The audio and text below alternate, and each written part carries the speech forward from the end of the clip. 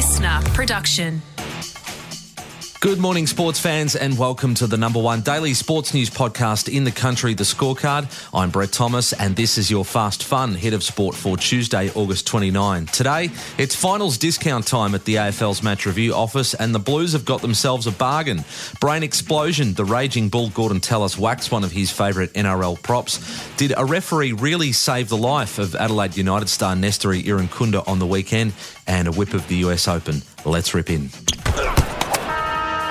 Carlton will not be robbed of one of its best players for its first final in a decade after Jacob Wiedering avoided suspension. The flashpoint on the final weekend of the AFL season, Jacob Wiedering getting tangled up with Toby Green on Sunday night.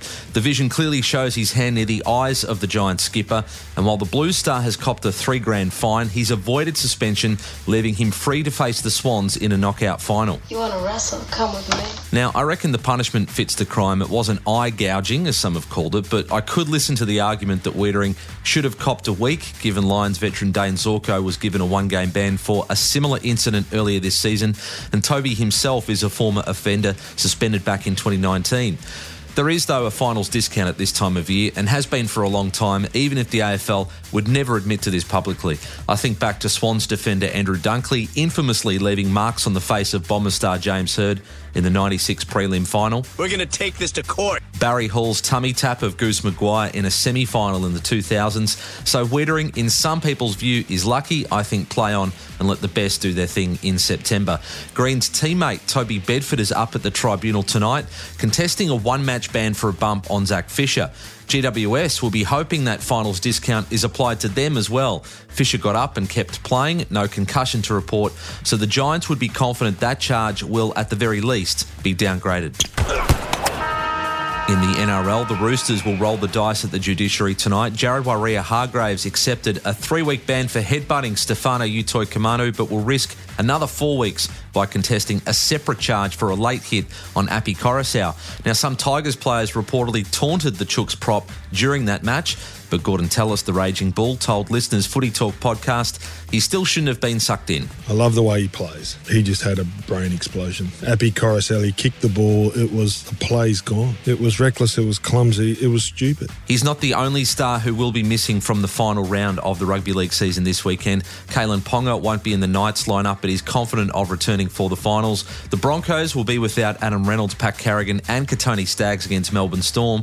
And Storm coach Craig Bellamy told Fox League he'll give some of his biggest names the night off. We're certainly going to rest some guys if we think it's going to help us, the week after. So, I'd imagine, we probably rest, 4 or 5 guys, to be quite honest. Fought off by Irankunda. He's gone down holding his face. Nesteri Irankunda is one of, if not the brightest young star in the A-League, and he was involved in a scary and bizarre incident on the weekend. Adelaide United's teenage sensation somersaulted to the turf head first after attempting to play a backheel pass. The referee, a cardiac expert and university lecturer Christian Vidicchio, was on the spot, rolled Irankunda onto his side and, believing he was choking on his tongue, cleared the 17-year-old's airways. He's since spoken to ABC Radio in Adelaide and had been hailed a life-saving hero in some headlines in other media.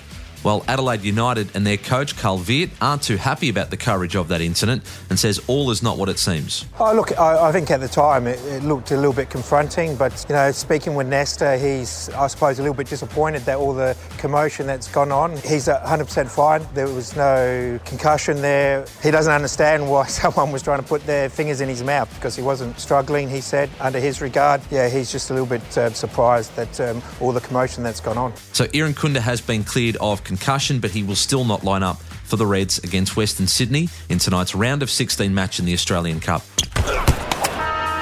Let's get a whip through at the US Open.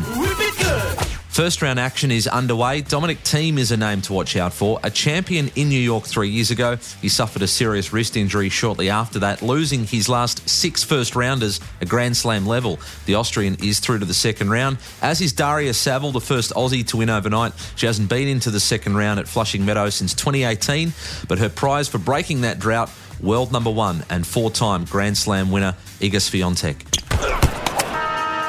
And that's your fast, fun hit of sport. Catch you tomorrow on The Scorecard. Listener.